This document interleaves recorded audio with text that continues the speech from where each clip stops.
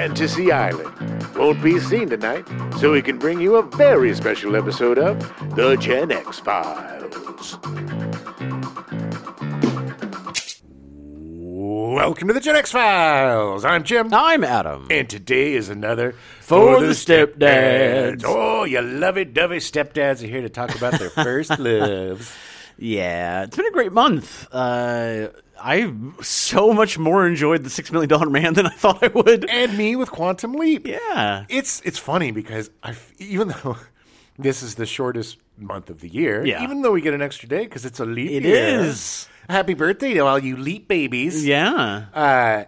Because I started watching the $6 Million Man, well, I feel like this month has been like I know. 6 months. I know.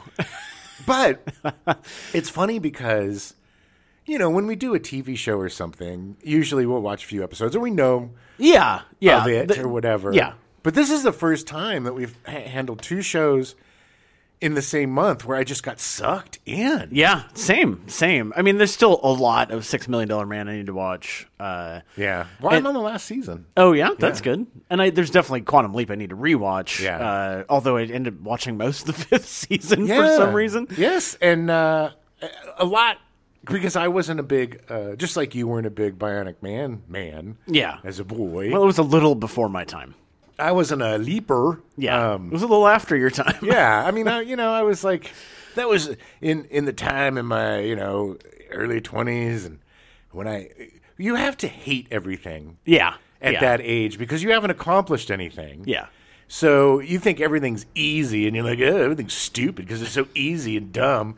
But then when you start doing things, you realize how absolutely difficult it is. Oh, yeah. You find a newfound respect for the process and for things. I had a tendency in college. There's a time period between like 96 and 2000 when I was in college that I almost watched no TV at all. Oh, wow. Like I was doing other things, like I had other stuff going on. I would still watch The Simpsons. Yeah. But like new shows and stuff, I was like, I got more important things to do. Yeah, and, that's college. Yeah. I mean, we watched, we had I ended up bringing a TV, I think the second semester or something. But the first semester we had the guys at the end of the hall that had the TV, and so we would always go there to watch Magnum. Nice. But they had the awesome combination of the stinkiest feet, and they were also dippers. Oh God! So they're always like half full solo cups filled with chewing tobacco spit. You accidentally drank some, didn't you? Did I? I might have. I don't know. But you definitely saw somebody accidentally drink some. 100%. I saw my roommate drink my pee. Oh. Anywho's. Yeah. So, I didn't watch a lot of TV, I guess is what I was saying. Jim's first love was peeing in cups and then having his roommate bottles. drink them. I did not enjoy that. And I felt horrible. 2-liter bottle? Okay. All right. You didn't fill it. I don't. Wow. I mean, I could. Okay. Well, let's start that tradition here. Anyway. Now. Yeah, and Stephen King, too. I pulled out the old Bachman books from the library. Nice. Our library. Yeah. And I'm going to do a reread on those, I think. They're so good. I read them now. I'm probably reading them about every 2 years, but like I used to do it where I'd read every year, at least a year, every year. Yeah, I haven't. They're read so them good, man. In decades, so I'm really excited. Yeah, I need to. I'm actually jumping back into. I think it's Full Dark No Stars. I think the one with the cat on the front. Yeah. It's like Let It Bleed. Let It Bleed. If It Bleeds, that's what it is. Yeah. Sorry, If It Bleeds. Although I don't think I read Full Dark No Stars either. It's a good one. But yeah, I'm starting to get back into reading Stephen King again. I need to catch up. I'm about 5 books behind. And there's some good ones too, man. I know. Really good. I know. Well, I'm really excited about the Billy Miller or Billy Wilder or whatever, the one about the Billy Summers, the one about the hitman or whatever. Yeah, that's a great one too. Yeah, I mean, it's just it's an interesting, like it's something I wasn't expecting him to do. The last few books have been very different with Billy Summers. I don't think there's any real mysticism in it or no horror. real. Yeah, there's like, oh hey, there's the Shining Hotel. Oh yeah, that's in it. Yeah, but it just kind of ancillary. But just as like, hey. but nothing like supernatural happens. No, I don't think so. I don't remember. Which is interesting. I like I like Stephen King when he does that stuff because it really shows how good of a writer he is. Yeah, and then The Institute, which was really interesting. I really like The Institute. I thought that was done really well. In a different kind of book, kind of going back to the Firestarter type of deal, of like kids being... Government kidnapping children. Yeah. Like they do.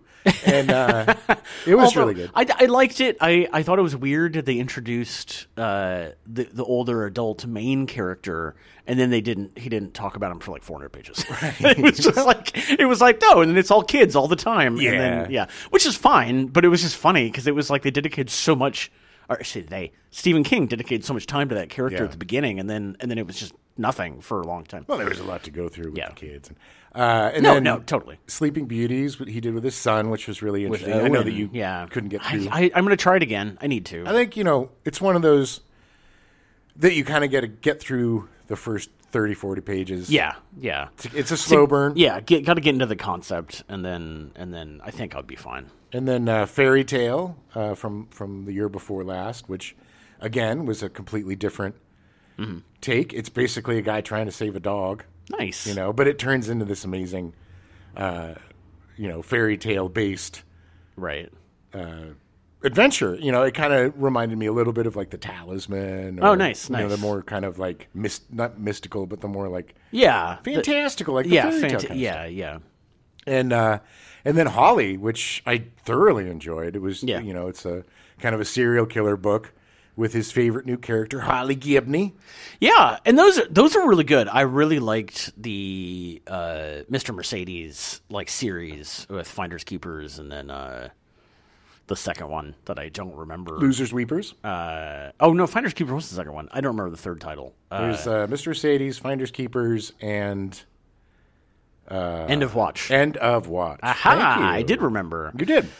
Which also had it was funny because the first two books are very much not any kind of supernatural based, and then the third one kind of goes down a weird rabbit hole. There's a little bit in the first one. Yeah. There's some stuff that's hinted at. Yeah. But it goes really deep. But anyway, and also the show is really good, which I still haven't watched the second or third season of. Right. But I don't know if I think I watched the second. Yeah. But they're really good. Brendan Gleeson's great in the part. And an outsider too. And the outsider. Another Holly Gibney. Right. She was just in it. It wasn't really her. She's kind of featured, yeah.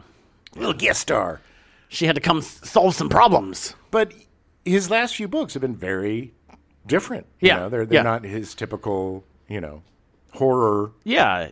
I don't know. It seems like he's kind of relegating the horror stuff more to the short stories rather than the longer ones now, or the novellas. Which, whatever. I mean, as long as he keeps writing, I don't care. Yes, and he just, I don't know if people saw, but recently he was tweeting about how, Zazzy's up to it again. He may shelve Salem's Lot, the new take on Salem's Lot, which Stephen King has actually seen and said is a good movie. Literally for 2 years been going like, why? Why are you not releasing this? It's really good. I apologize to all of you for my voice. I've been battling a cough for the last couple of weeks, so if I sound weird, Jim is slowly dying of pneumonia. Yeah, we'll see. let's speed it up. When he's sleeping, I pour water down his throat and it gets in his lungs. Waterboarding. Yeah. But yeah, again, this month was just pure joy. It was just fun, and like I said during the Bionic Man show, I haven't seen that show since I was a little kid. Yeah. So watching it again as an adult was really fun. It really says something because I had never seen it. I'd heard of it, obviously, and I knew what it was. And I was around when they were doing the last 3 TV movies. So I knew what they were, but the last 3 TV movies, it was really about them getting back together, and I was never interested in that as a kid. I was like, whatever. It's not, exactly. That's not where you want to jump in. But watching it, the show really holds up. Yeah. I'm really surprised how well it holds up. Yeah, and it's a great time capsule of the 70s. It's really funny because there are certain episodes rewatching that I 100% total recall as a child. There was the Lumberjack episode. Yeah. Lumberjacking was pretty popular in the 70s. And one thing that was really popular in the 70s was log rolling. Where people, stand on a log and they competitions, roll it and try to knock the other person off. But I totally remembered the Steve Austin on the log using his bionics to show up the jerk. And he did. But there were certain episodes, And it's funny. It's like you would think it would be the Bigfoot episodes instead of the bigger episodes. Right. Some of that, yes. Like I do remember him ripping Bigfoot's arm off. Yes. Like totally stuck in my mind as a kid, and it was stuck there forever. But it was just funny that it was just these weird little kind of throwaway episodes that completely made the most indelible marks on your brain. Apparently, or was able to push through the brain fog and early onset dementia that I seem to be going through. Yeah. Oh, I did just read a great article about how kids from the 60s, 70s, and early 80s are all essentially going to go into dementia early because of the massive amount of lead paint that was around all the time. Right. And lead in the cars, and lead was everywhere. And lead in our toys that we put in our mouths. And in true Gen X fashion, posted that article in the Gen X subreddit, and no one gave an S. Sure. I mean, we're all just relegated to our fates. It's like, okay, yeah, what else? One guy talked about how him and his friends, his dad had a vial of mercury, and they would just put it into a pan and roll it around. And he's like, pretty sure it got on my fingers. Pretty sure they never cleaned the pans properly afterwards. Exactly. It's like, what? All right. I'm surprised that we're not all dead at 30. No, I mean, I think that's part of the reason why we're so resilient is because we're exposed to so much dirt and crap. And lead and chemicals. And it was really fun to rewatch those shows, and I'm juiced to start reading again. Yeah, same. I need to start setting aside an hour every day and just read. Yeah, I mean, it's also good for your brain. It's good. It'll be good for early onset dementia. Good for fighting dementia. That, crossword puzzles, and Jeopardy, the three things you need to fight that dementia. Video games are good too. For that. That's true. Actually, you 4 solve things. Problems, and you use your hand-eye coordinations. That's why you and I are going to be trapped in our decaying bodies, still knowing what's going on. Fun. Sounds like a plan. I'm already trapped in my decaying. Whatever. Body. My body's already started decaying. It's great for you because you could look at me and see your future. Yeah, you know, I'm a few years ahead. This is what's coming for you, baby. Yeah. And it ain't pretty, I'll tell you that much. It's really crazy with just 4 years. Because I remember being like, 42. Like, this isn't bad. Yeah. Yeah. The pandemic didn't help at all. No. Definitely fast-forwarded a lot of those issues. No, 50s are weird. 60s are going to be brutal. If I make it, it's going to be tough. You're going to have like an Indian summer where in your 60s suddenly you're like all fit again, and you're going to be like, whatever, and then 70's going to hit. I ain't making it to 70, baby. No way. Well, so because we were covering Quantum Leap, both Jim and I started watching the new show. Yeah. Which neither of us had watched. Nope. I specifically stayed away because I'm not a fan of crappy remakes. Nope.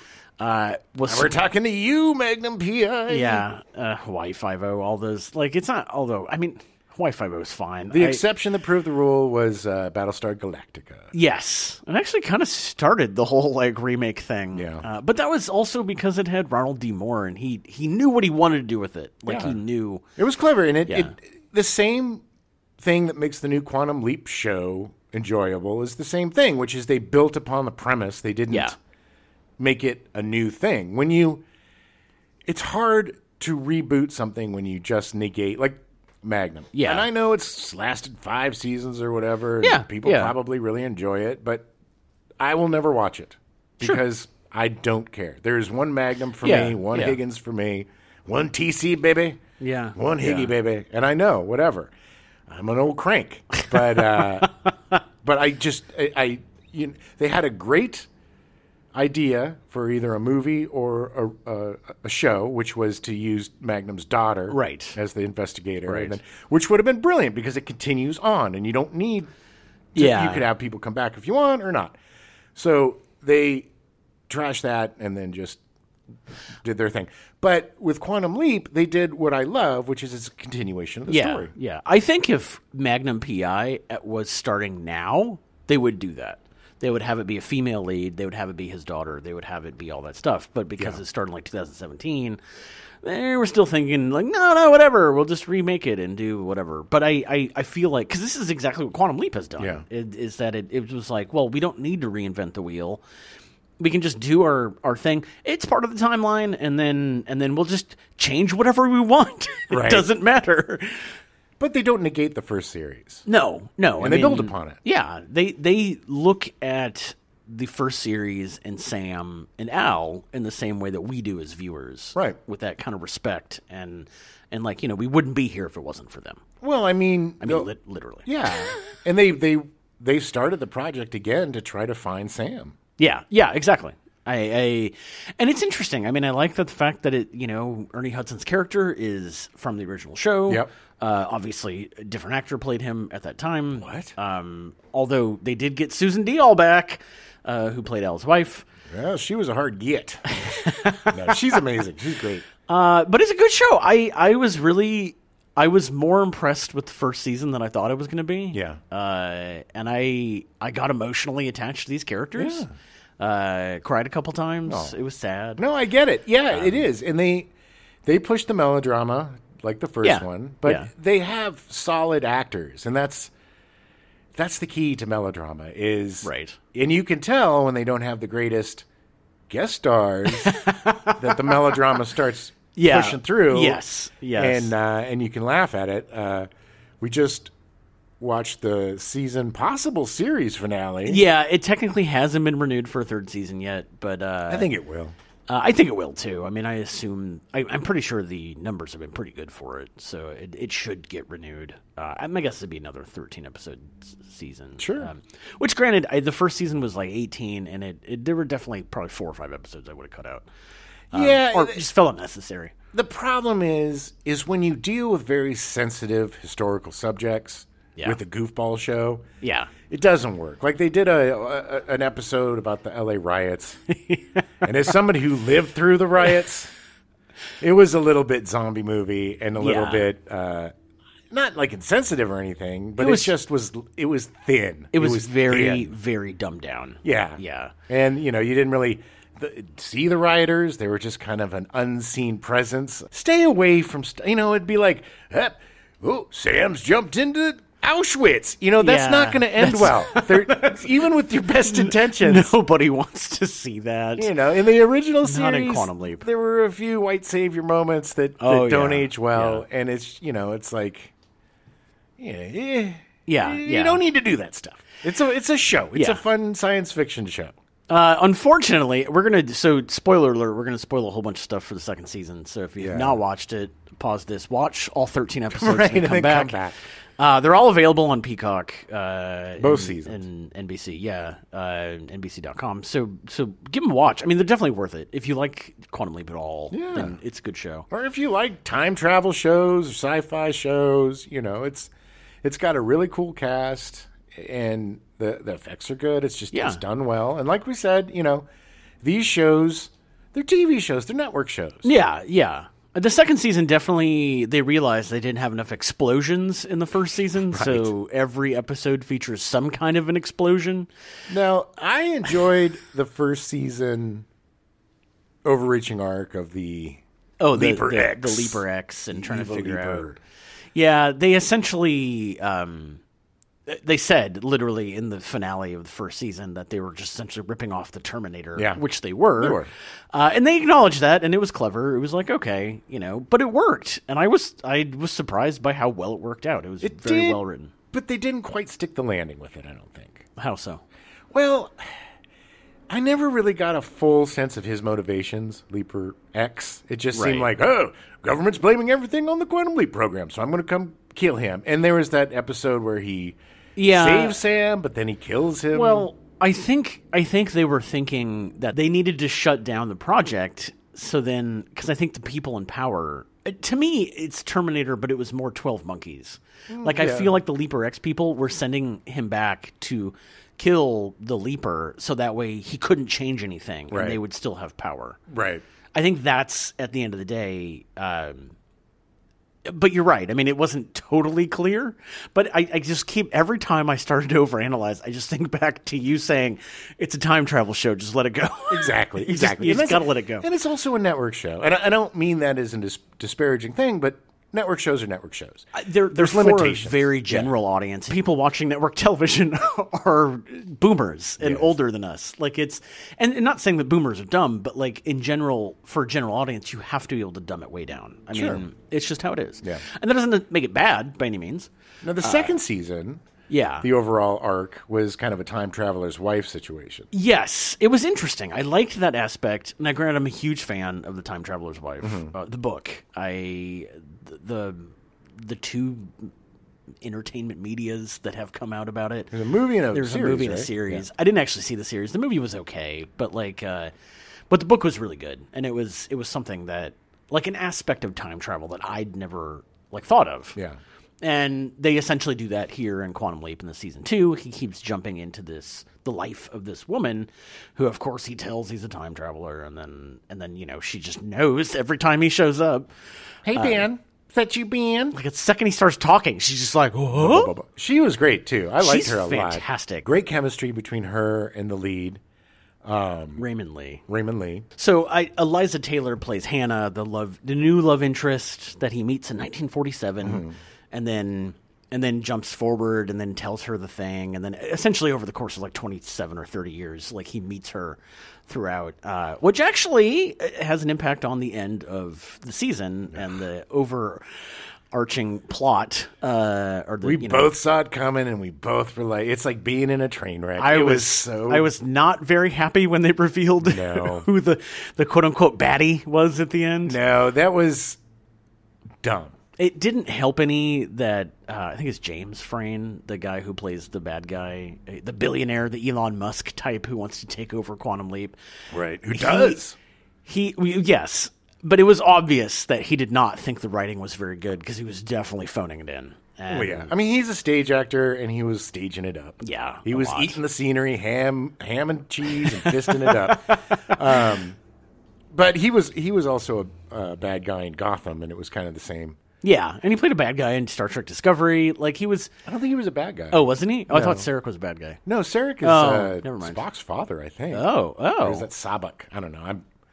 I got to be honest, I've only seen one episode of Star Trek Discovery, so I don't know. It's good, and he was good in it because he's playing a Vulcan. And I mean, he's a good actor. Yeah. There's by no means should he be relegated to the dustbin because he's not. But the worst hairstyle of anybody. He looked like a mushroom. It looked like he just got out of getting a permanent.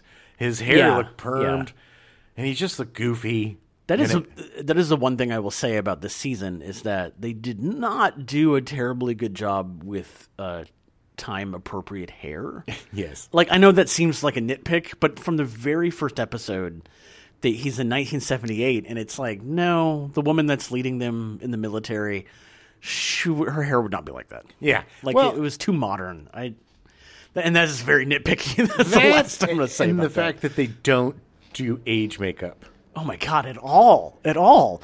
She aged 27 years and looked exactly the same. They may have given her a little bit more creases. Not just her, but when he goes to see Ian in the future, it's it's supposed to be 30 years later. Gray hair and some glasses, and they're supposed to be 60. And somehow they're 60. Yeah, it doesn't make any sense. Although I will say that Mason, whoever, I don't know their last name, who plays Ian, is really good on the show. Yes, all of them are. Very natural. Yeah. They understand. Yes, the core group definitely understands what the writers are doing and where they're going with it, and they really have those characters nailed. Great chemistry between the cast. Yeah. They all seem to really get along, and they're family. Yeah. Who could be? But the chemistry of the core cast, and just like the original, the likability, watchability, and charm of the lead. Raymond Lee is so good. He's great. So good. And he has great chemistry with Addison. Who's name it? It's Emily something. Sure. But it's it's a show that can transcend the writing. Caitlin Bassett, who plays his Addison. His hologram. his hologram, his ex-fiancée. That was the thing in the second season, and this is something that really annoys Jim, is that they finally they're going to get together at the end of the first season. They're finally, I mean, they technically did. They got to kiss, because it was 5 years and whatever. But then he didn't. The second season started and he was just gone, and it was 3 years. Oh yeah, 3 years passed, and she left, and they tied it up at the end, but they did a good job of kind of bypassing those the jealous new boyfriend and all that stuff. It worked to a point, and then he kind of got mad and took his ball and went home. Well, this is the thing. If you're gonna do it, do it. Have the balls to do it. I don't, it's fine if you're gonna break them up, but I hate artificial drama, and it's a bummer for the guy coming in and playing the Tom, because that it's they kind of made him a jerk. It's weird. It's like they didn't know. They wanted to do it in a way that there's no bad guys or whatever, but they didn't have enough confidence to do that. So during the breakup, there was a little bit of is he going to be vindictive or whatever? But he's not. I mean, he's the guy that helps them get in. I mean, he literally at one point, Ben says, "Yeah, and I really like Tom." Yeah. And it's we all do. Yeah, I mean, and I think it's more interesting for them to be apart and stay apart. And I agree. Have a really healthy relationship. And then he can explore like he did with the Time to Have His Wife stuff because he fell in love with exactly. Yeah. And here's the thing. I think that even if Tom had stuck around, I think, and now major spoilers for it literally just as of this recording aired last night. Yes. So just major spoilers. We're doing it. They end up trying to swap Addison and Ben. Right. And instead, using code from his time traveler's wife, who he met through 30 years. Anyway. Who somehow, is a super in the genius. 70s, was able to come up with an equation for something that doesn't even exist. While she's trapped under Rebel. No, I did. No, she had thought of it before. No, I know. It's just funny. She's like, maybe you guys can use your technology to use it. Before It's okay. In 50 years. Anyway, so the whole thing is that they to get Ben back home, they had to swap him with somebody else. And, of course, they were just like, we're just going to find some random person and throw him in there, and then they can deal with it. Which makes absolutely no sense. Is awful, considering... Because Addison was supposed to be the leaper at the beginning. And the fact that they're trying to be helping people. It doesn't... It's like, oh, yeah. And it's it's bad for Addison, but let's just ruin a rando's life because they're not our friend. Exactly. We don't know them. Who cares? So, of course, Addison is like, no, I'm going to jump in and do it. And then it works out in the end for her because she ends up leaping to wherever Ben is, but she's actually there. Looks like the Blitzkrieg. Yeah, it's something in either England or France in World War II. Yeah. But they're both there together and they are able to be together. And to me, it would have been more interesting if she still had that relationship with Tom. Because you're setting up a third season where it's well, they're together now. What does that mean? And then Tom could be the hologram, and that would be even more Exactly. But they don't have the guts on No. these generic network shows to take those types of risks. No. It's the moonlighting effect, man. It's you keep bouncing everything around until you finally get there. And, it was the same exact plot point where they get together and then she ends up marrying somebody else. It's just right. And then, it's only there to delay the inevitable. It's just... I mean, they tried to wrap that whole thing up by having Addison just say to Ben, I'm really sorry I didn't wait for you. Yeah. And it's well, they thought you were dead. Yeah. He already forgave her for that. Yeah. It was just one of those okay. But again, I still think it's a great show. Yes. I still really like it. We're more nitpicky on stuff that we really like because we like it and we just want to make it better. I want it to be better. Yeah. We do that with everything that we love. Except for maybe even Stephen King, because we talk about insomnia. Yeah, and the fact that he doesn't land the ending all the time. I mean, look at The Institute. I wanted to at least go back to the older dude once in a while. Yeah. But that it happens, and that's what it is. And I really like the show. I highly recommend watching it. It's really good. And they did a good job. If there's no third season, I guess it works. I mean, I guess they're out there together. I guess. jumping make around any sense. together. I don't understand how that worked. I don't either. There has to be a third season. They have to do a third season. Or maybe just a movie to wrap it up if they don't. Yeah, just something. I mean, but then again, pedigree for Quantum Leap, not always going to be satisfying in the ending. No. Well, maybe if they do a card, they could spell the names right this time. And still, to this day, Sam Beckett's name is still fixed it. 30 years later. It hasn't been corrected. So silly. F you guys and your disrespect. I'm hoping that Scott Bakula will come back. If it's made it through 3 seasons, then he could be like, okay, it's established, I can come back. If anything, just where they jump in and he's there. Yeah. Like maybe he's doing something, or whatever. But then again, if they don't, I wouldn't be sad if they don't ever show him again, but it'd be nice to have some kind of closure. It would be very fun to have a team up buddy cop 2-parter where, now it'd have to be a thruple because now we have when they figure this out and maybe there's one leaper again, it would be very cool to have like a 2-parter where they have to work together to save something big or it's like and we can kind of catch up with Sam and Sam can find out about Al and have a proper send-off to Sam Beckett and a proper ending to him.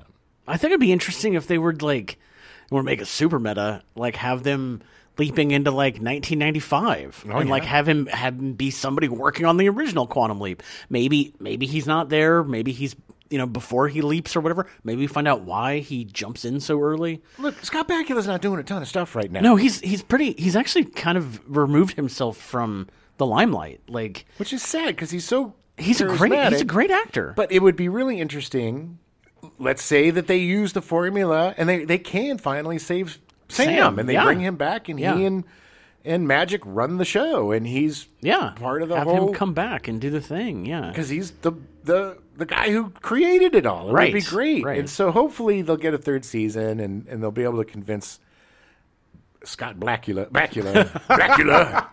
hey, suck your blood, to come back. I hope so. There's just so many possibilities. And I read an article from one of the showrunner talking about the 2 of them there and all the possibilities you have of and what does it mean for them as in their relationship because they're not technically together now and but we'll see. But I think they kind of might. It would be like one episode of getting them back together. Like it's not going to be. It's not. Yeah. But does that discount the fact that he's in love with his time traveler's wife? But he can't be with her. Like he literally can't be with her.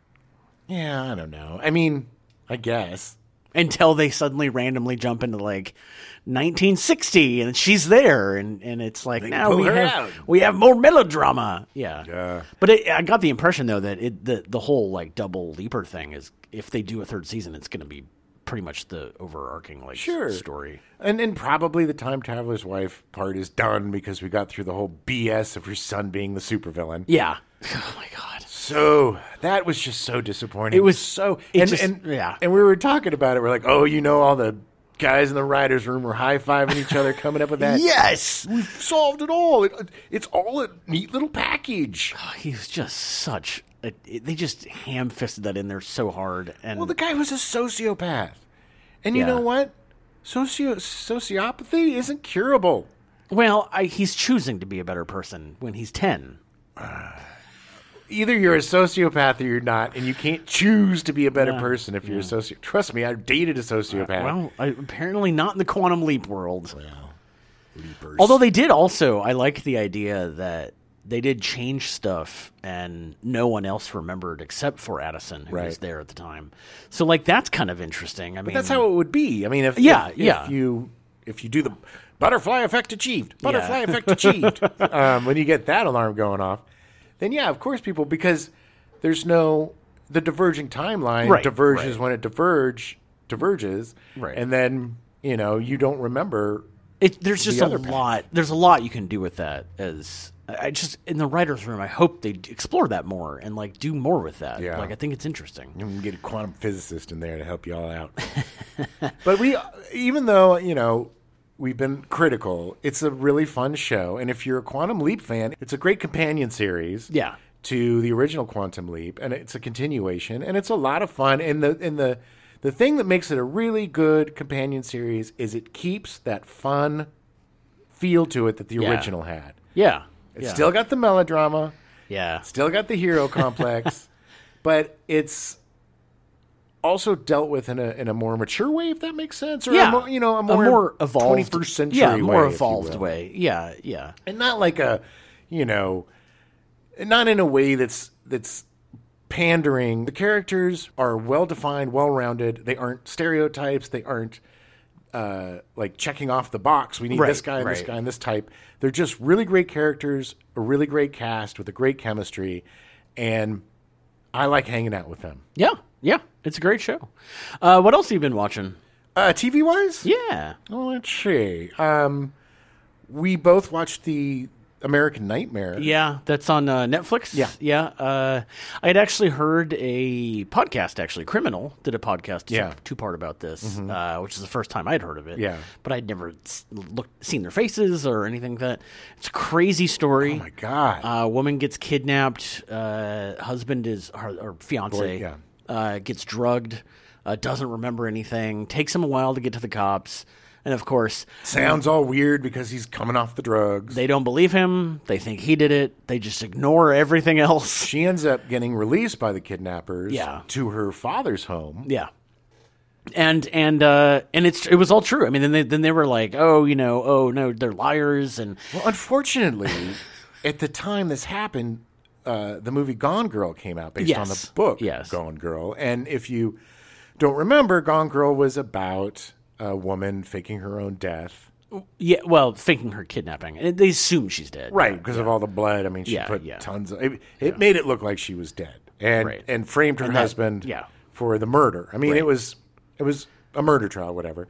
So because that came out at the same time, people are like, oh, well, this is just like the dumb movie. She obviously did it. She Gone Girl'd it. Gone Girl'd it. And they were all saying that, too. Oh, this is another Gone Girl thing. And the news and everybody. And the police, this... piece of ass. All of them. The guy says to the cop before the first news conference, or not the first news conference, but the conference after they think that she's faked it, burn that bitch. Yeah. And, well, sexism. Nothing came of it. It was very sad. Vallejo PD. If you're ever in Vallejo, don't ever get on the Vallejo PD's wrong side. Because they don't care about you. You know what else happened in Vallejo PD? The Zodiac Killer, which was never one of them. solved. Yeah. That's where it started. These guys were jerks. And it took a hero policewoman to solve this crime and to give justice to this poor couple who were vilified. Yeah. Vilified after going through something so traumatic and horrifying to be victimized over and over again, not just from the police, but from the media, from everybody, from online people writing horrible things to them. They had to basically go in hiding. Yeah. I mean, she had been raped twice. Like, they didn't believe her. No. They wouldn't do rape kits. Like, it was awful. It got to the point. It was so bad that the actual kidnapper rapist started emailing the cops being like, she was kidnapped by me. Yeah, exactly. When you have the criminal chastising the cops, you know you effed up, man. Jesus. It's so good, though. It's done really well. Documentary done very well. Yeah. Highly recommend watching that. It's very good. It's really good. There's another documentary, this one on HBO Max, called, you haven't seen this one, but it's The Truth About Jim. It's not about me. It's interesting. And it's for me, it was a very interesting portrait of people going through horrible abuse. Yeah. Traumatic life with a monster. And them basically being like, well, he probably is a murderer. So they first, think he's this rapist murderer that was going around. And then it gets to the point where they think he is the Zodiac Killer. Oh, wow. And, to their credit, they go to investigators and they do everything by the book. And, it's not like, Right. They really try to figure it out. Yeah. They're not pushing an agenda. They think, because all this stuff that happened during it, it's very fascinating. But to me, the most fascinating thing was just to see, not fascinating, but also heartbreaking, just to see the repercussions of abuse. Yeah. From the grandmother, who was Jim's third wife, I think, third or fourth wife, to the daughter, to the granddaughter. Right. The cycle of abuse that, that went through from this one man who ruined generations of lives. His own kids. Right. His other wives. This man was a wrecking ball of evil, not evil, good and evil is a weird concept to me, but of, pure anger, hatred, meanness, And so it's just interesting to see them kind of heal together by going through this process. The whole family, like the extended family and everybody, they kind of come together to go through this journey of, was he a murderer? Was he a rapist? Was he a killer? And then to kind of come together at the end, and through all this process, it brought them closer together and helped them heal together. And I think that was very positive, and it makes it worthwhile to watch the series, even though, the salaciousness is was he this and was he that? Yeah. But it's ancillary to what I think it was really about, which was kind of a family. The family. Healing. Yeah, that's interesting. Okay. Yeah, I did enjoy it. Took me a couple of days. It's 4 episodes. Yeah. It's definitely an interesting watch. I've been watching The Floor, which is a game show hosted by Rob Lowe. Nice. It's a really fascinating. I assumed that it was a British show that got adapted, but I think it was actually a Dutch show. Who's Dutch? But it's 81 people. They all have a square, and they're all an expert in a category. Which, granted, I think that's expert being a very loose definition because some of them are like celebrity hair and stuff like that. But the idea is that you get randomly chosen, and then you have to challenge somebody around you in their category.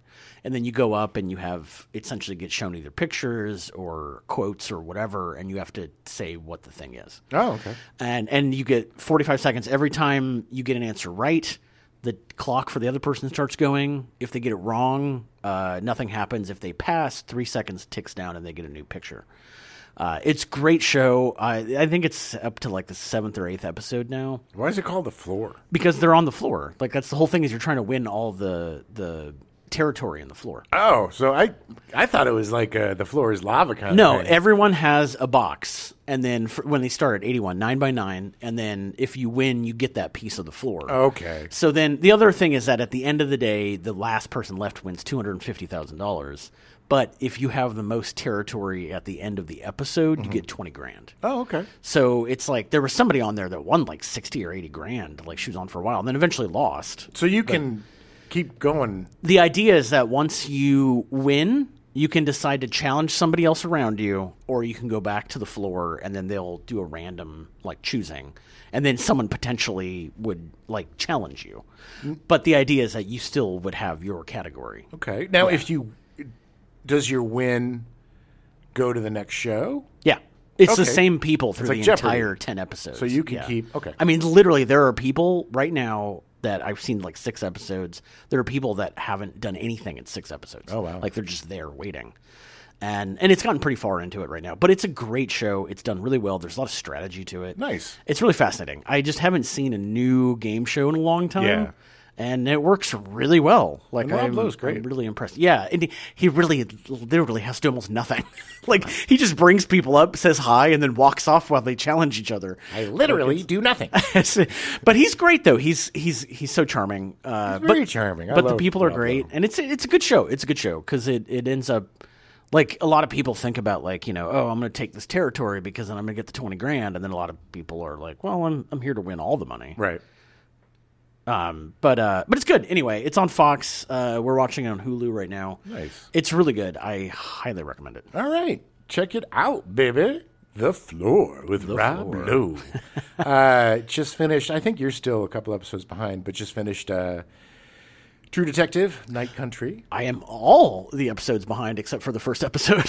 I haven't. It unfortunately it came out right when I was starting to travel, so like I just haven't. I've been watching Quantum Leap. Nice. I just haven't watched it yet. I've been saving up Curb Your Enthusiasm. I'm gonna binge it. I don't want to. Yeah. God, I can't. That's one show I cannot binge. It's a cringe binge. It's not, yeah. The cringe binge. I termed that, by the way. Nice. Put it on a T-shirt. Put it on a T-shirt. Look, I thought it was great. I thought Jodie Foster and Kelly Reese were awesome together. Really complicated characters, complicated performances. It's weird, though. It's gotten a lot of backlash. Really? Oh, my God. What's his name? Nick Pizzolatto. Nick Pizzolatto has been trashing the ass out of it. Why? I don't know. It's his own show. He still gets an executive producer credit on that. He's upset at the way that they incorporated the first season into it, which I thought was really clever and interesting, and thought the cast was really good. I love stuff in snow. I love Arctic stuff. It reminds me of The Thing. It's got that vibe. Yeah. I thought it was really satisfying. I thought it was really good. It made me want to go back and watch the first season again. Yeah. Yeah. But I don't get it. I just guess I don't understand people in entertainment anymore. Right. There's so many things that I like that people seem to just despise. Right. I don't know if it's like sexism or whatever. I don't know, because it just seems like a lot of the stuff that I like that people don't like have strong female leads. Yeah, yeah. You know, and it's like, I don't know. But I truly enjoyed it. If you're a fan of True Detective, if you're a fan of Jodie Foster, if you're a fan of snow movies or snow shows, you're gonna love it. It was great. It's a quick 6 episodes, and I didn't realize it was only 6 episodes. Like, I thought it was longer than that, but I'm excited to watch the rest of it. Jodie Foster is a master. I mean, watching her work is just, she makes it look so easy. And Callie Reese, like the fact that she's a boxer and like retired former boxer, but like she's really good. Yeah, again, another athlete turned actor that shows you that acting is just the easiest thing in the world. It's true. Stop churching it up, people. Everybody get on that. You're lucky enough to have the easiest job in the world that pays you way, way, way too much money. Yeah. So just enjoy it. Quit trying to church it up. But yeah, I recommend it. I thought it was great. I'm sure there's other stuff that I was watching, but I think that's... Yeah, for TV-wise, I think that's definitely American Nightmare. Check out Quantum Leap. Check out The Floor. And Night Country, True Detective Night Country. Watch it. Yeah, they're all really good shows, all very different. Don't let other people tell you how the show is for you. Exactly. Watch it for yourself. Don't listen and decide. to the haters, man. Yeah. You could hate it, and that's fine. And look, there are things that I'm sure that are technically whatever. I don't know. What? I just don't get it. I don't things get that are technically whatever. I'm sure that there was plot holes and this and that, but I didn't see it. I didn't. Yeah. There are a lot of haters. This is evidenced from the fact that like the new Quantum Leap, they're very inclusive about non-binary people. There's a whole episode set back in the 1940s about a non-binary person, and so that was look. The episode was goofy, over the top. It was done well. It was the Indiana Jones episode, which was really fun. Yeah, but in the midst of this kind of goofy treasure hunting thing, they had a very serious. They had a serious situation with this non-binary person, and they coming out. When people didn't even know what non-binary was, they basically not invented it, but they coined the term. Yeah. And not only that, but to watch Ian's reaction to seeing this, exactly, his emotional reaction to it was human. It was so humanizing. Well, and that's the power of seeing this stuff in media. Yes. Unfortunately, the episode got like 3 points less than everything else on Bigot's on gonna bigot, man. I know. It's just gross. Live and let live, baby. It doesn't have any effect on you. And if it does have an effect on you, then there's something wrong with you. Yeah, if you're watching something and suddenly you're like, well, I don't agree with this, then why are you watching that show? There's a difference between not agreeing with something and being a hateful bigot. Yeah. It's like, just open your mind a little bit. It's not hard. Well, that's the thing. The more you expand, the more you step out of your little box, the more people you meet, the more places you visit, the more open-minded you're going to be. Yeah. So speaking of, let's talk about Bottoms. Oh, my God. So this is, for me, like the super-duper pick of the month. Yeah. Bottoms is the funniest movie I've seen in years. Probably my favorite movie of last year. Wow. Or at least close to it. I watched it twice. I haven't done that in a long time. But it is so weird and so funny weird and subversive. Yeah. And it's just a great raunchy, stylized teen comedy that came out of nowhere. Yeah, yeah. And just blew me away. It is definitely the amazing thing about this movie is that it's about these two main characters and they're both lesbians and they just want to essentially get laid. Yes. And that's it. And like the movie isn't making a big deal of the fact that they're lesbians. Nope. It's just the fact that they want to leave high school and get laid before leaving high school. Right. And they live in this world where people are openly bigoted to them. The principal is like, can the ugly, untalented gays come? Yeah. It wasn't the fact that they're gay. It's the fact that they're ugly and untalented. Yeah, exactly. That makes people dislike them. Because they even point out, like, the talented gay guy everybody loves. Yeah, yeah. Well, yes. It's just all the football players always wear their uniforms and their pads. It is the weirdest satire. It is so good. The less you know about it, Yeah. the better. And I say let's not spoil anything because it is just... Yes, I just want to talk about some of the creative team behind it. Oh, but my I God. agree. I don't want to spoil anything because you should just go into it watching it. It is on Amazon Prime. Yep. You can watch it if you have Amazon Prime. Commercials. I know. Unless Well, you pay which the extra granted, $3. I got to be honest. Everyone was writing about how the world was falling, the sky was falling because of Amazon Prime and the commercials. And I literally only see one 30-second commercial before anything I watch on Amazon Prime. The first time I watched Bottoms, there was a couple of commercials. Oh, really? In the middle, which it was a bummer. It's jarring. Yeah. And they weren't long. But still, it's like, I think they're easing into it. Yeah. And they're like, see, it's not a big deal. And then by the time we get used to it, it'll be, that 360 Oh seconds my God. left. I have been total aside, but I have been researching stuff for next month and have been watching stuff on Plex, which is free. Yeah. And number one, I'm watching a show that had built-in spots for commercials, Right. and they just randomly interrupt wherever. But those commercials are all 240 seconds long. Oh my God. And it is an eternity. Yeah, and you're just watching a bunch of Steve Garvey for Senate commercials. So many weird. I will say there was a lot of local politicians that apparently have way more money to put stuff on TV than I thought. It's probably pretty cheap to put it on Plex. Well, yeah, I imagine. That's where you get your bang for your buck. But So, Bottoms, the writers were Emma Seligman and Rachel Sennett. Emma Seligman also directed the movie. She directed the movie Shiva Baby in 2020, which was about her similar, like a lesbian at a Shiva that's trying to get laid, I think. Something like that. Something like that. But and Rachel Sennett was one of the... is the lead, one of the leads. She and Io Edeberry. Were... Edeberry, sorry, I said it wrong. That's all right. It's a tough name. I had to I've been fan. Could have sworn SNL they always say Edeberry. It's Edeberry, I think. I don't know. Anyway, remember we had to do the listening thing? Yeah. I'm sure you know of Io because she's blown up because of The Bear, and rightly so, deservedly so, because I think she's hugely talented. I've been a fan of hers for years. Yeah. I caught a stand-up set on YouTube of her years ago that I thought was hilarious, and then she ended up replacing Jenny Slate as one of the voices in Big Mouth. Oh, yeah. Sounds exactly, I mean... weird. Yeah. Weird. I didn't know that. Okay. And one of the writers also. Mm-hmm. And she's a writer. She was a writer on Abbott Elementary. She was a writer on a bunch of stuff. And now she's just kind of becoming this star, which is so fun to watch because she's so baffled about it. It's fun to watch somebody who's not...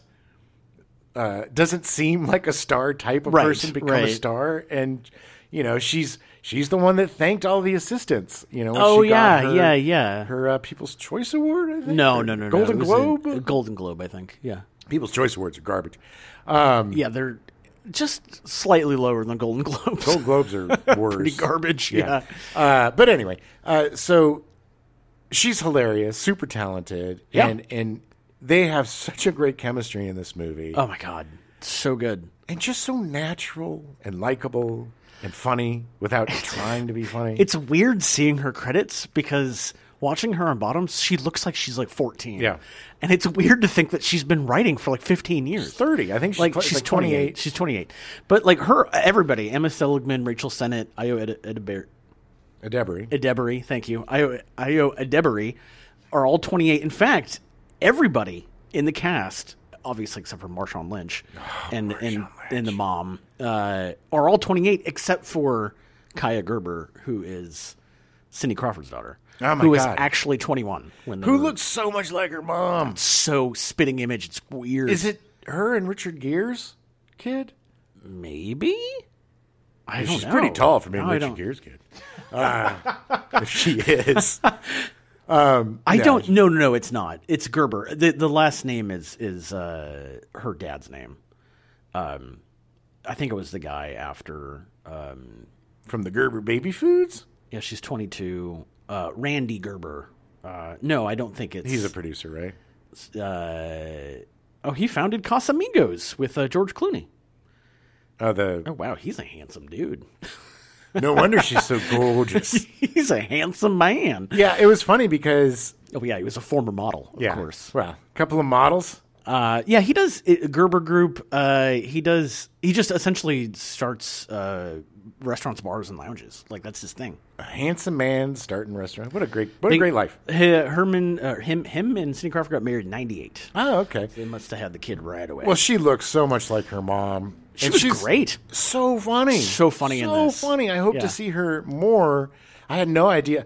I did think like, wow, that woman looks a lot like, who does she look like? Yeah. Who is it? Cindy Crawford. And then when I found out it was Cindy Crawford's daughter, I'm like, yes, that's exactly who she looks like. My absolute favorite line when she gets kissed is just like, but I'm straight. Yeah. It's like, oh. My favorite was she's like, I'm straight, but I just like gay porn. Yeah. And Marshawn Lynch. Marshawn Lynch is so good. Marshawn Lynch is becoming my favorite ex-football player turned actor. Which it doesn't really seem like he's doing acting. He's just being Marshawn Lynch. Yes, which is enough. He was hilarious on that improvised detective show on Netflix. Yes, that, with Will Arnett. Yeah. The voice of all trucks. Yeah. Chevy Dove. He was hilarious on that, which was improvised, which is even more impressive. Yeah. And in this, he's this dude who's getting divorced, and he becomes an ally, then a non. He's great. He's really, really funny. All the girls in the Fight Club are hilarious. They're all unique in their own great way. It's Stripes. They're all very well defined characters. It is a typical high school want to get laid. Yeah. Lovable losers. It has a very 80s feel to it. Totally. Yeah. But it's just, instead of a bunch of straight white dudes, it's lesbians, which is just so funny. I do also want to point out Nicholas Galitzine, who was the lead football player. Captain of the football team. Captain of the football team, who was so good in this. Oh, my God. There's a particular scene where they're trying to essentially pull a prank on him, and he's listening to... the Total Eclipse of the Heart, and it's so good. It is so good. He's so funny. Yeah, you're going to love this movie. Yeah. If you love comedy, if you love raunchy high school comedies, you're going to adore this movie. And I mean, I love this movie so much that I posted about it, which I don't post about anything. And it's got a very good response. Nice. But yeah, I mean, it's the funniest movie I've seen in years. And, and it's just pure joy. And I watched it twice within a week. Yeah. Because I wanted Adam and Phoebe and Newt to see it. So I was like, it was good. It was really good. It was very entertaining. Very, very entertaining. Yeah, such a good movie. We also watched The Baker, which is on Hulu, which I think actually came out a few years ago. It's a 2019, I think. Oh, yeah. It's an older movie. It's a B movie. Yeah. I had never heard of it. But what makes it great is Ron Perlman. Oh, he's so good. Ron Perlman is one of the greatest actors ever. Yeah. In American makes it look film. So easy. But he is so good. This movie did not deserve his performance. No. I'm sorry. And his performance and the chemistry he has with the little girl. Yeah. It's your typical oh, screw up son does something, leaves his daughter with grandpa. And grandpa's a former kick-ass spy or whatever he is. Green Beret or something. Sure. Yeah. It's a very hackneyed plot that's been done over and over again, and it's not particularly well written or particularly great, except for the fact that Ron Perlman is absolutely transcendent in this. Yeah. His performance is so good. He shows up and stuff all the time, but to see him lead a movie and to be able to do it so well with such mediocre material. It's true. And Elias Koteas is in it. It's so great to see him. I haven't seen him in years. Yeah, it's been a long time. He's looking so old. Yeah. But he was great. Harvey Keitel was in it. He made some interesting choices. Harvey Keitel has become a parody of himself, just like all these guys do. Yeah. I think what happens with these dudes in these B movies is you get these directors that are probably pretty green or whatever, and then you get an actor like Harvey Keitel, or back when Bruce Willis was doing a million movies, you get Michael Madsen, whomever all these guys that keep doing a million B movies a year because, hey, they get $1 million for 3 days work or however much. Yeah. Some of them. It's not quite $1 million, but Willis did. But that's also why they do a lot of them. Yes. But it's just, I mean, Keitel is just kind of like, what happens is, I think what I'm trying to say is they get these actors and they defer to whatever they want to do because they're such icons. They're newer directors. They don't know. They don't want to be like, well, I'm not going to step on your toes, and you do your thing. But they need a director. They do. They definitely do. You need somebody to rein them in. Not everybody's a Ron Perlman who's just absolutely perfect. But I was flipping through movies. I was bored one night. I saw this. I watched the trailer, and I was like, well, F it. I'll check it out. Yeah. I was so surprised.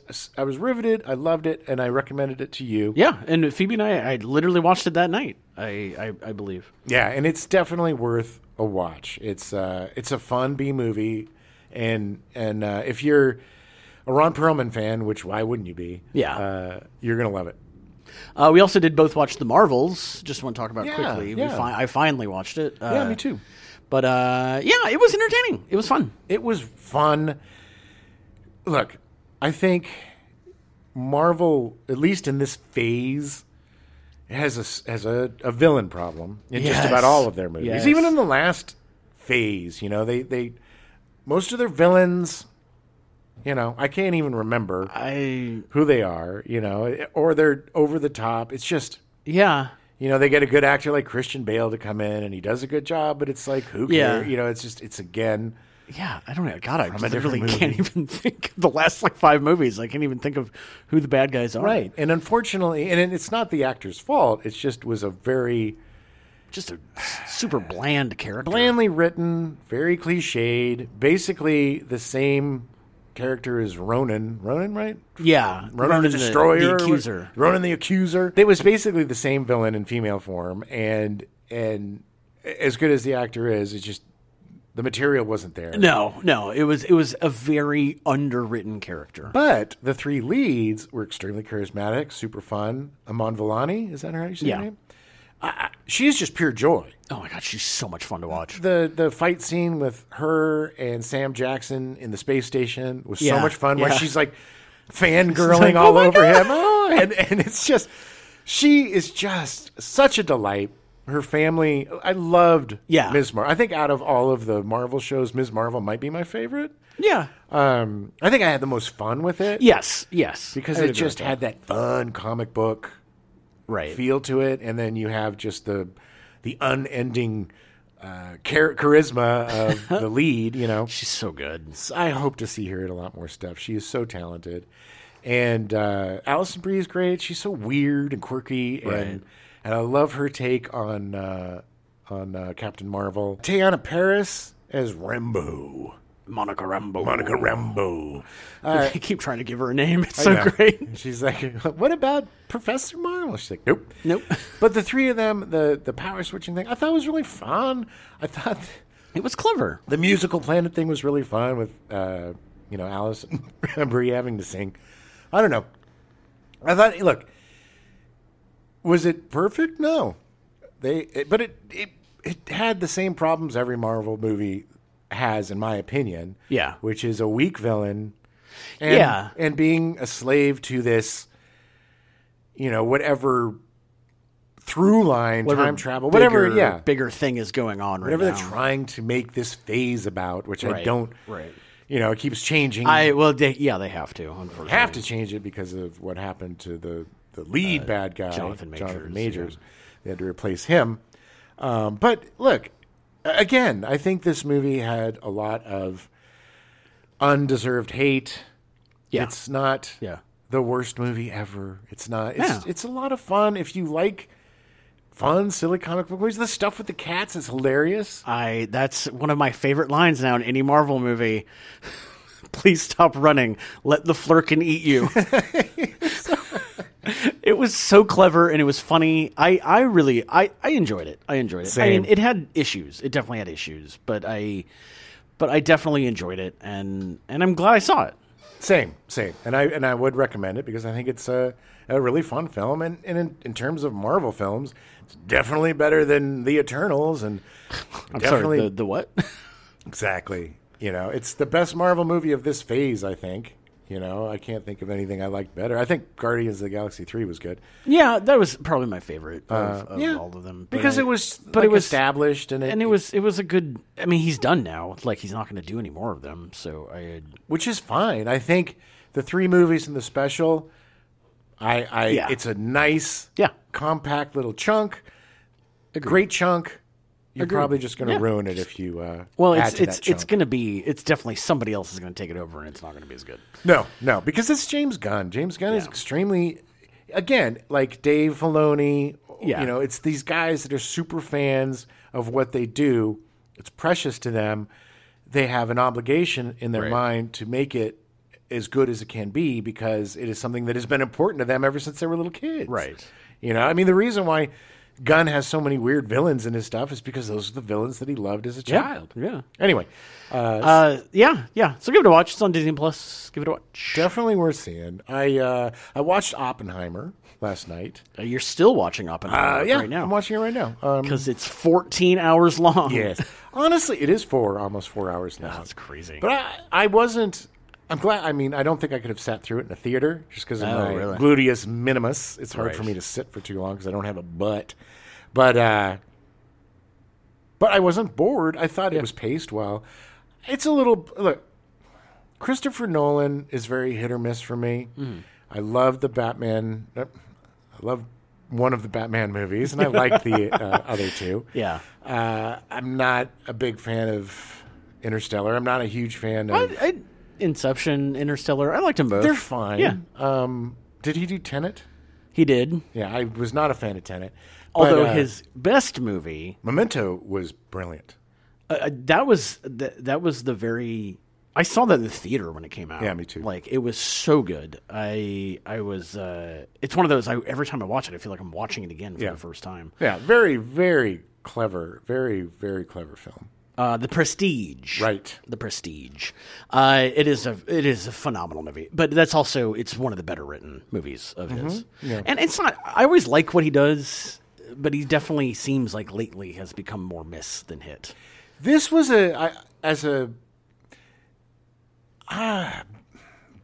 are extremely hit or miss for me. Yeah. Because I think the best ones are the ones that focus on a certain era of somebody's life. Like Good Night, Good Luck with Edward Murrow. Yeah. It was very focused on that one night or whatever. Right? Yeah. Because when you go and this didn't go soup to nuts. This didn't go from birth to death. Yeah. It did have a chunk. And it was a bit of a long chunk. Yeah. But there's some superfluous things in there that I get were in there because they helped define his character or whatever, define him as a person. But the most interesting part was the bomb. Yeah. Yeah. And the psychological ramifications on these scientists about what they were creating. Right. And just the thought of changing the entire world to the point where it can be destroyed. You have unleashed the destruction of the world upon the world. Right. And that, to me, was just fascinating. The visual representations of Oppenheimer, thinking about all of the theories and the mathematics and stuff, I really enjoyed it. It got a little bit beautiful mindy in some parts, and, that didn't need it. Cillian Murphy was fantastic. Mm-hmm. Unfortunately, the acting was very uneven because they had some actors that aren't as good as Cillian Murphy. Right. And it really stood out. And I don't want to name names because I like these actors and other stuff. Sure. It also seemed like there was a lot of stunt casting where people just there's Josh Peck. Oh, boy. Yeah. Not a big fan of his. But, there's Rami Malek in the background. And, it's like whoever visited on the set. It's like, throw him in a suit. Give him some glasses. But it was... I really enjoyed it. I think it's a fantastic movie. I don't think it's the best movie of the year. Yeah. And I'm 100% in the minority of this, I know. But I really did not like Robert Downey Jr.'s performance. I thought he was a cartoony supervillain at times. And I thought the whole framing of the movie around him and him... trying to destroy Oppenheimer, that was the weakest part of the movie for me. I was much more engaged with the building of the bomb. I thought Matt Damon was great as the general. Right. Go watch Fat Man and Little Boy if you want to see. But no, Damon was playing the same role that Paul Newman was playing in Fat Man and Little Boy. Nice. And he did a really good... Again, I love Matt Damon. I love him. But his performance was a little uneven in this. Yeah. It wasn't his best. There were moments that were great, but there were also moments that were kind of like slapsticky or kind of like this, well, where's this coming from kind of stuff. I have read some articles about this, and Christopher Nolan does not give a lot of direction to his actors. And he does not write women well. Yeah. Unfortunately. Yeah. I think Florence Pugh did a great job with what she had. But her character was basically just a device. Yeah. She was just basically there to serve a purpose, and it didn't rise to her talent as an artist. Yeah. I also think that Emily Blunt was kind of shortchanged too, as the suffering wife who's the alcoholic, and then but is the tough woman that comes in at the end, and it just seemed a little melodramatic. There were just parts of it. I think, if you look at a lot of Nolan's movies, he doesn't really do women very well. Right. And that's, everybody has their shortcomings. Yeah. But again, really great movie, but it's not my favorite movie of the year. I think a lot of times seeing movies after all the hype and everything's passed, it usually doesn't live up to it.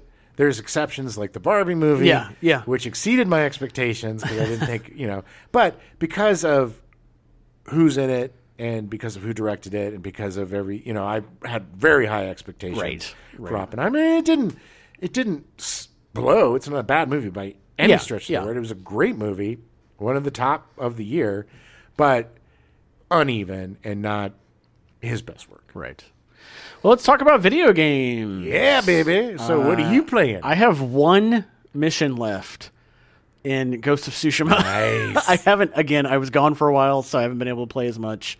But I've decided I'm just going to finish the story. I finished all the side quests and stuff. And this is your second playthrough? Yes. And it's because it's on the PS5. Right. I got the director's cut. It's PS5, and it's gorgeous. I'm playing on a 4K TV now, so it's pretty. So pretty. But yeah, I'm almost done with that. I did pick up, actually last night, I picked up a game that was suggested to me by Newt, Phoebe's younger sibling, called Killer Frequency, which is set in a radio station in 1987, where a killer is slowly making his way to the radio station, and you have to solve puzzles and figure out why. It looks really good. I haven't had a chance to play it yet, but was it on sale? Yeah, it was $15. Oh. But half off. But a good, like an indie game, but I'm excited to play it. Newt said it was great. Nice. So I'm excited to get into it. What's that called again? Killer Frequency. Killer Frequency. But I will definitely talk about it in the next Stepdad show because I will have finished it by then. Didn't you also pre-order Pacific Drive? I did. It hasn't come out yet. That looks really interesting. Yeah, the reviews have been really good for that. Yeah, that was a weird couple, like a month ago, like 3 weeks ago. I was just like, no, like this just looks too cool. It does look cool. I read a review where the person was like, "Sorry, Magnum Opus and the horse from Red Dead Redemption, but I think I have a new favorite car in video games," and it was the station wagon. Yeah, it looks really fun. Very unique and a different kind of game. Yeah, but all those have been pretty good. I did play Rollerdrome for a little bit. It's one of the free games available for the PlayStation right now on PS Plus. And it was fine, but I'm not really in that place to be doing the co-op or PvP, like that kind of stuff. Like, I'm just like, eh. You can play that single player. The Rollerdrome? Mm-hmm. Yeah. But I think to really quote-unquote story. But I think to really play it, you need to be doing like a PvP. Okay. I mean, to really get it. But that's also like I am really interested in Helldivers 2, but I mean, right now they're having so many server issues that literally the CEO of the company came out saying, everyone should just wait. Like, don't buy this right now. Like, wait. But it's been getting some great reviews, and it looks really super fun. Like, it's the one live service game that I did get into for a while was Destiny 2. Mm-hmm. And I had a lot of fun when I played that with our friend Terry. Yeah. And it's playing those games with your friends is fun because there is PvE stuff and there is, you can do raids and things. And Helldivers is all PvE. It looks kind of like a Starship Troopers type of bugs and robots type of thing. It looks fun. It looks great. It looks gorgeous. Got a good sense of humor. I'm sure at some point, I mean, it's only $40 right now. I'm sure at some point it'll be cheaper. Sure. But it definitely seems like a very fun co-op game. Yeah, it looks really good. Graphics look really good. Looks fun. Yeah. What have you been playing? Well, I finally started playing Control. Yeah. Got through that. Got kind of, I don't know, there's still ton of stuff. I mean, I guess finished the story. Yeah, there's weird. It's weird, man. Stuff pops up everywhere. But it was such a unique and fun game. It really reminded me of the Kane Pixels kind of type of backroom thing, and just a weird story with live action movies and puppet shows and just like the weirdest stuff. The puppet shows are so weird. There's this great like maze that you go through and this like music video that you watch. I mean, it's just like, it was surprising. Every turn has some weird wacko thing that just is so unique that I haven't seen in other games. Remedy games are fantastic, just killing it. Yeah. They make the say Max Payne, but the Alan Wake games. Makes me really excited for Alan Wake 2. Oh yeah, and replaying.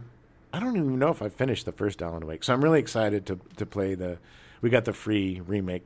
Yeah, the remaster. Yeah, I'm excited to play that. But it took me a little bit to get into Control, but when I finally got into it, I couldn't stop. It was just so much fun. Oh my god! And so the powers and everything. Yeah, it's just very unique. If you can pick up the entire Ultimate Edition on PS5 for like $9. Yeah, it goes on sale all the time. So worth it. If you haven't played it, it is such a uniquely entertaining game. I am glad I finally brought you into the fold. Yes, and I am too, because it's just, I love quirky, weird stuff, and it's always fun to play something different, because a lot of AAA games are very similar.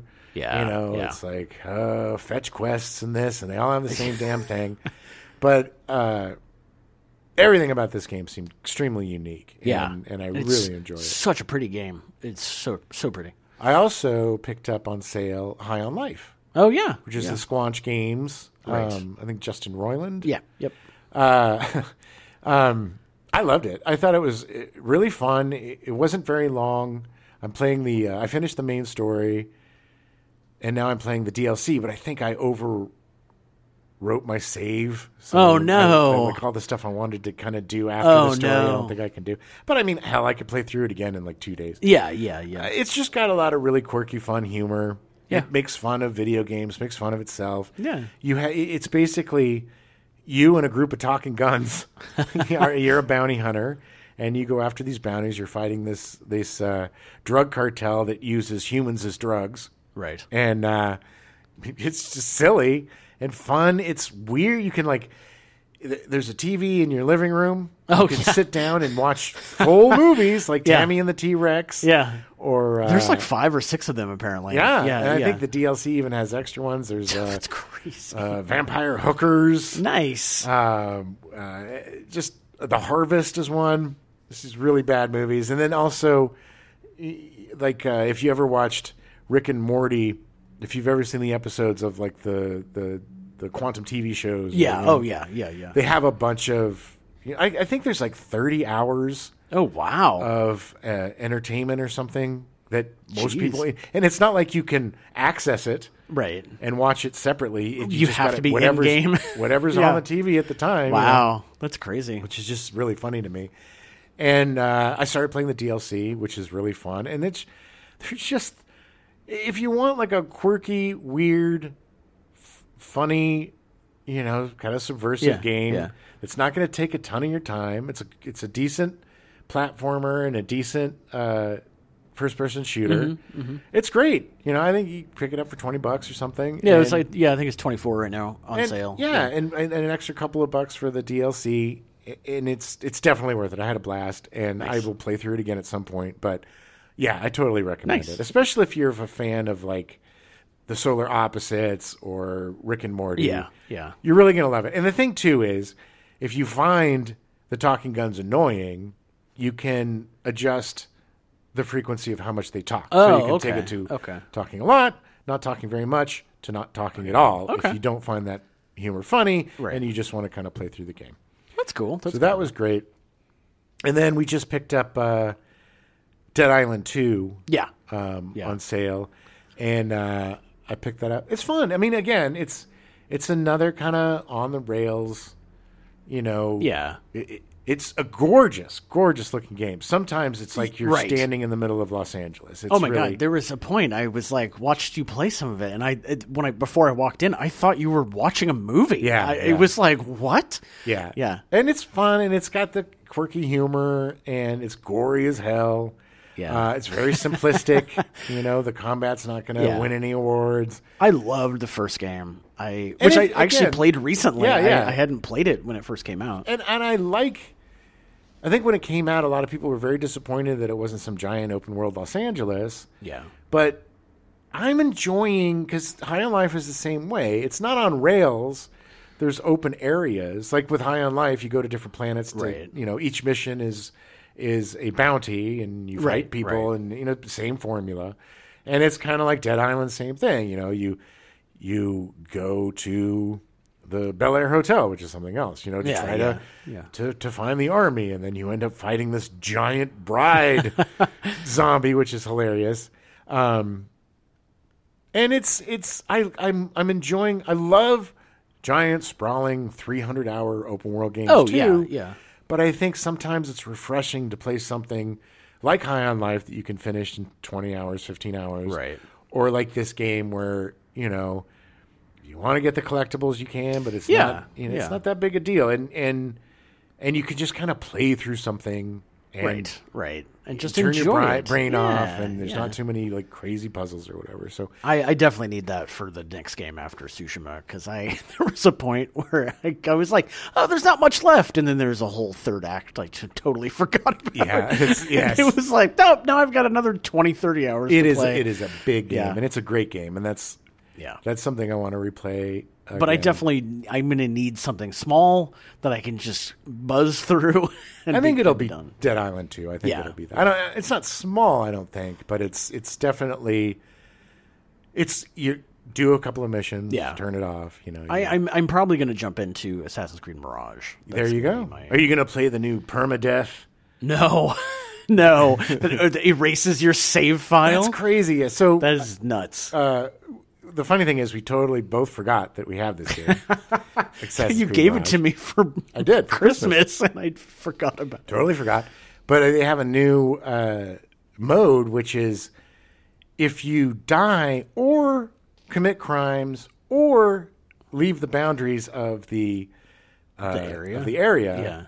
It's permadeath, and not only permadeath, but they erase your save. That's crazy. Yeah. That's crazy.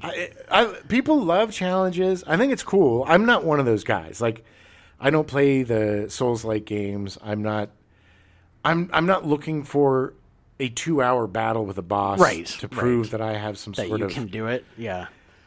Video games for me are just pure escapism. I need them to be fun. And life is challenging enough.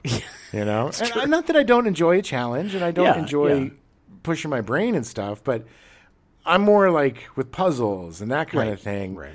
Right. And I don't shy away from a tough battle. There's some great battles in Witcher 3. There's some, really great stuff. But stuff where it's like, you got to block out an hour and a half to fight one dude. No. And if you die, you lose everything. And you got to start all over. I think, what did I play? There was something. Oh, okay. I want to just mention this really quick. I did play through the beta of Skull and Bones. Right. Which just came out. Which is this pirate game that Ubisoft has been working on for about 57 years, I think. Yeah. Actually, since the last pirate actually left in the Caribbean in 1619. 500 years. So, yeah. So it finally came out, and, I was curious. I loved Black Flag, Assassin's Creed Black Flag. It's my favorite Assassin's Creed game because it's the pirate stuff and the ship battles and the pirate stuff was amazing in that game. So, wow, a game of that sounds great.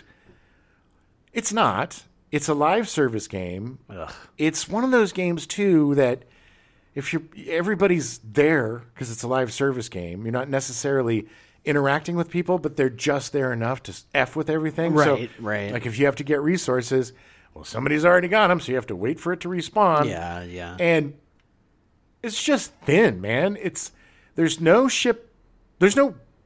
person-to-person combat. It's just this really dumbed-down ship combat. When you board a ship, it's just a cutscene. There are times when you walk around, but it's just, you're just walking around buying stuff or talking. Just get Assassin's Creed Black Flag and play that. It's so much better. It's not a horrible game. It's got some great graphics and it has some some fun stuff. But I played for a while. I got up to like the second tier ship, sunk, lost all my stuff, and was like, I'm done. I don't give an ass. And even if it came down to like, it's one of those games like the Marvel live service game, the Avengers, where maybe if when it finally gets down to like $1 because nobody wants to play it or buy it, I'll buy it and play through the story because it's there is a story. Kind of. Okay, man. There's guys. Wow, that right there, I don't think it's worth $1. There's guys that tell you what to do. Go get this, and then I'll build you a ship, or go find. Bring me. So fetch quests. These, yes, exactly. And it's thin, and you can tell that they tried to fix the problems that people were bitching about. Like, when it first was being made, there wasn't going to be any person. Oh, just third person. Ship. Yeah, it was all going to be ship stuff. And then people were like, ugh. So they just slapped on this really boring, walking around buying stuff, island crap. So stupid. Or you board a wreck and walk around and like, oh, there's that thing. It's just, and then there's some dude that runs right through you that grabs the same thing too. And, because it's live service, people are all doing the same thing. Which takes you completely out of it. Yeah, that I don't like live service games. So I would say, nay. Skip it. Skip the pirate. Skip it. I did play a couple of minutes of the Final Fantasy VII Rebirth demo. Looks great. I haven't finished the other one, so I was like, why am I playing this? That was another one I started playing, and I was like, nah. I need to get through the first part. Yeah. I have tried to get through the first part of the Final Fantasy VII Remake. And I think once I get past that part, it'll be fun. But I've been stuck on this one battle, and it's the first big battle. Yeah, and I'm just like, that's where I literally was this hard for this, then I'm out. I'm good. But I love Final Fantasy games, so I'll give it a shot. And they've really done an amazing job reimagining these Yeah, games. Basically. yeah. I mean, definitely, you're a fan of the series. You're going to love. And those. part 2 is a lot more. There's a lot more fun story and interesting stuff. Yeah. And then there'll be a part 3, Right? To round it all out. But if you're a Final Fantasy fan, of course you're going to get that. Yeah. All right. I think it's it. Yeah. I think that's all we got. It was a fun month. Excited. Definitely check these things out. Yeah. Our number one super duper pick of the month is Bottoms. Yeah. Check that out for movies. I think our TV pick of the month would probably be Quantum Leap. Yeah, definitely. The new version. And then for me, I would say grab yourself High on Life on sale. Yeah. Or And Control. Control. If you've not played it, it's so cheap.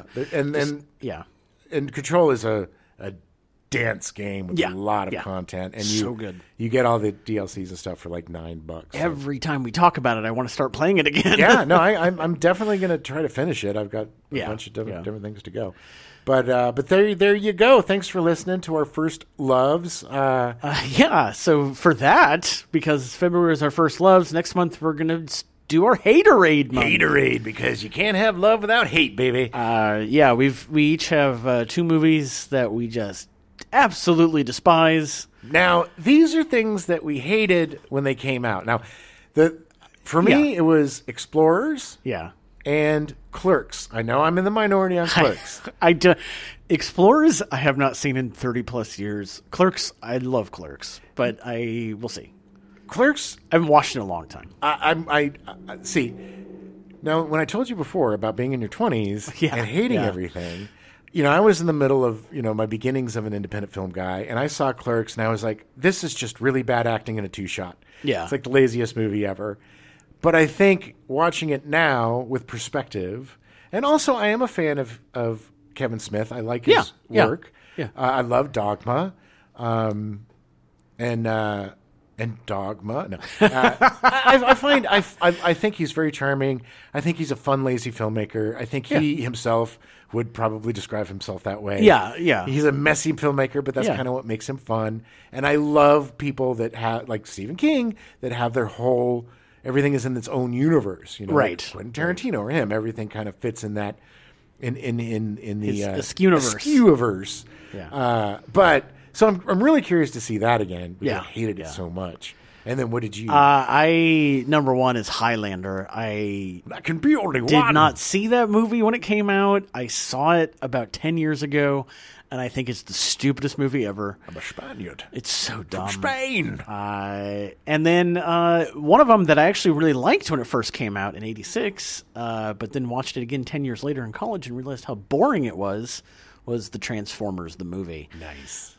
Which I'm actually working on the script right now. That was one of the reason I've been watching Plex stuff was because they have all of the original 4 seasons of the show. Oh. And the movie was to gap between season 2 and 3. It's so bad. They're so Autobots.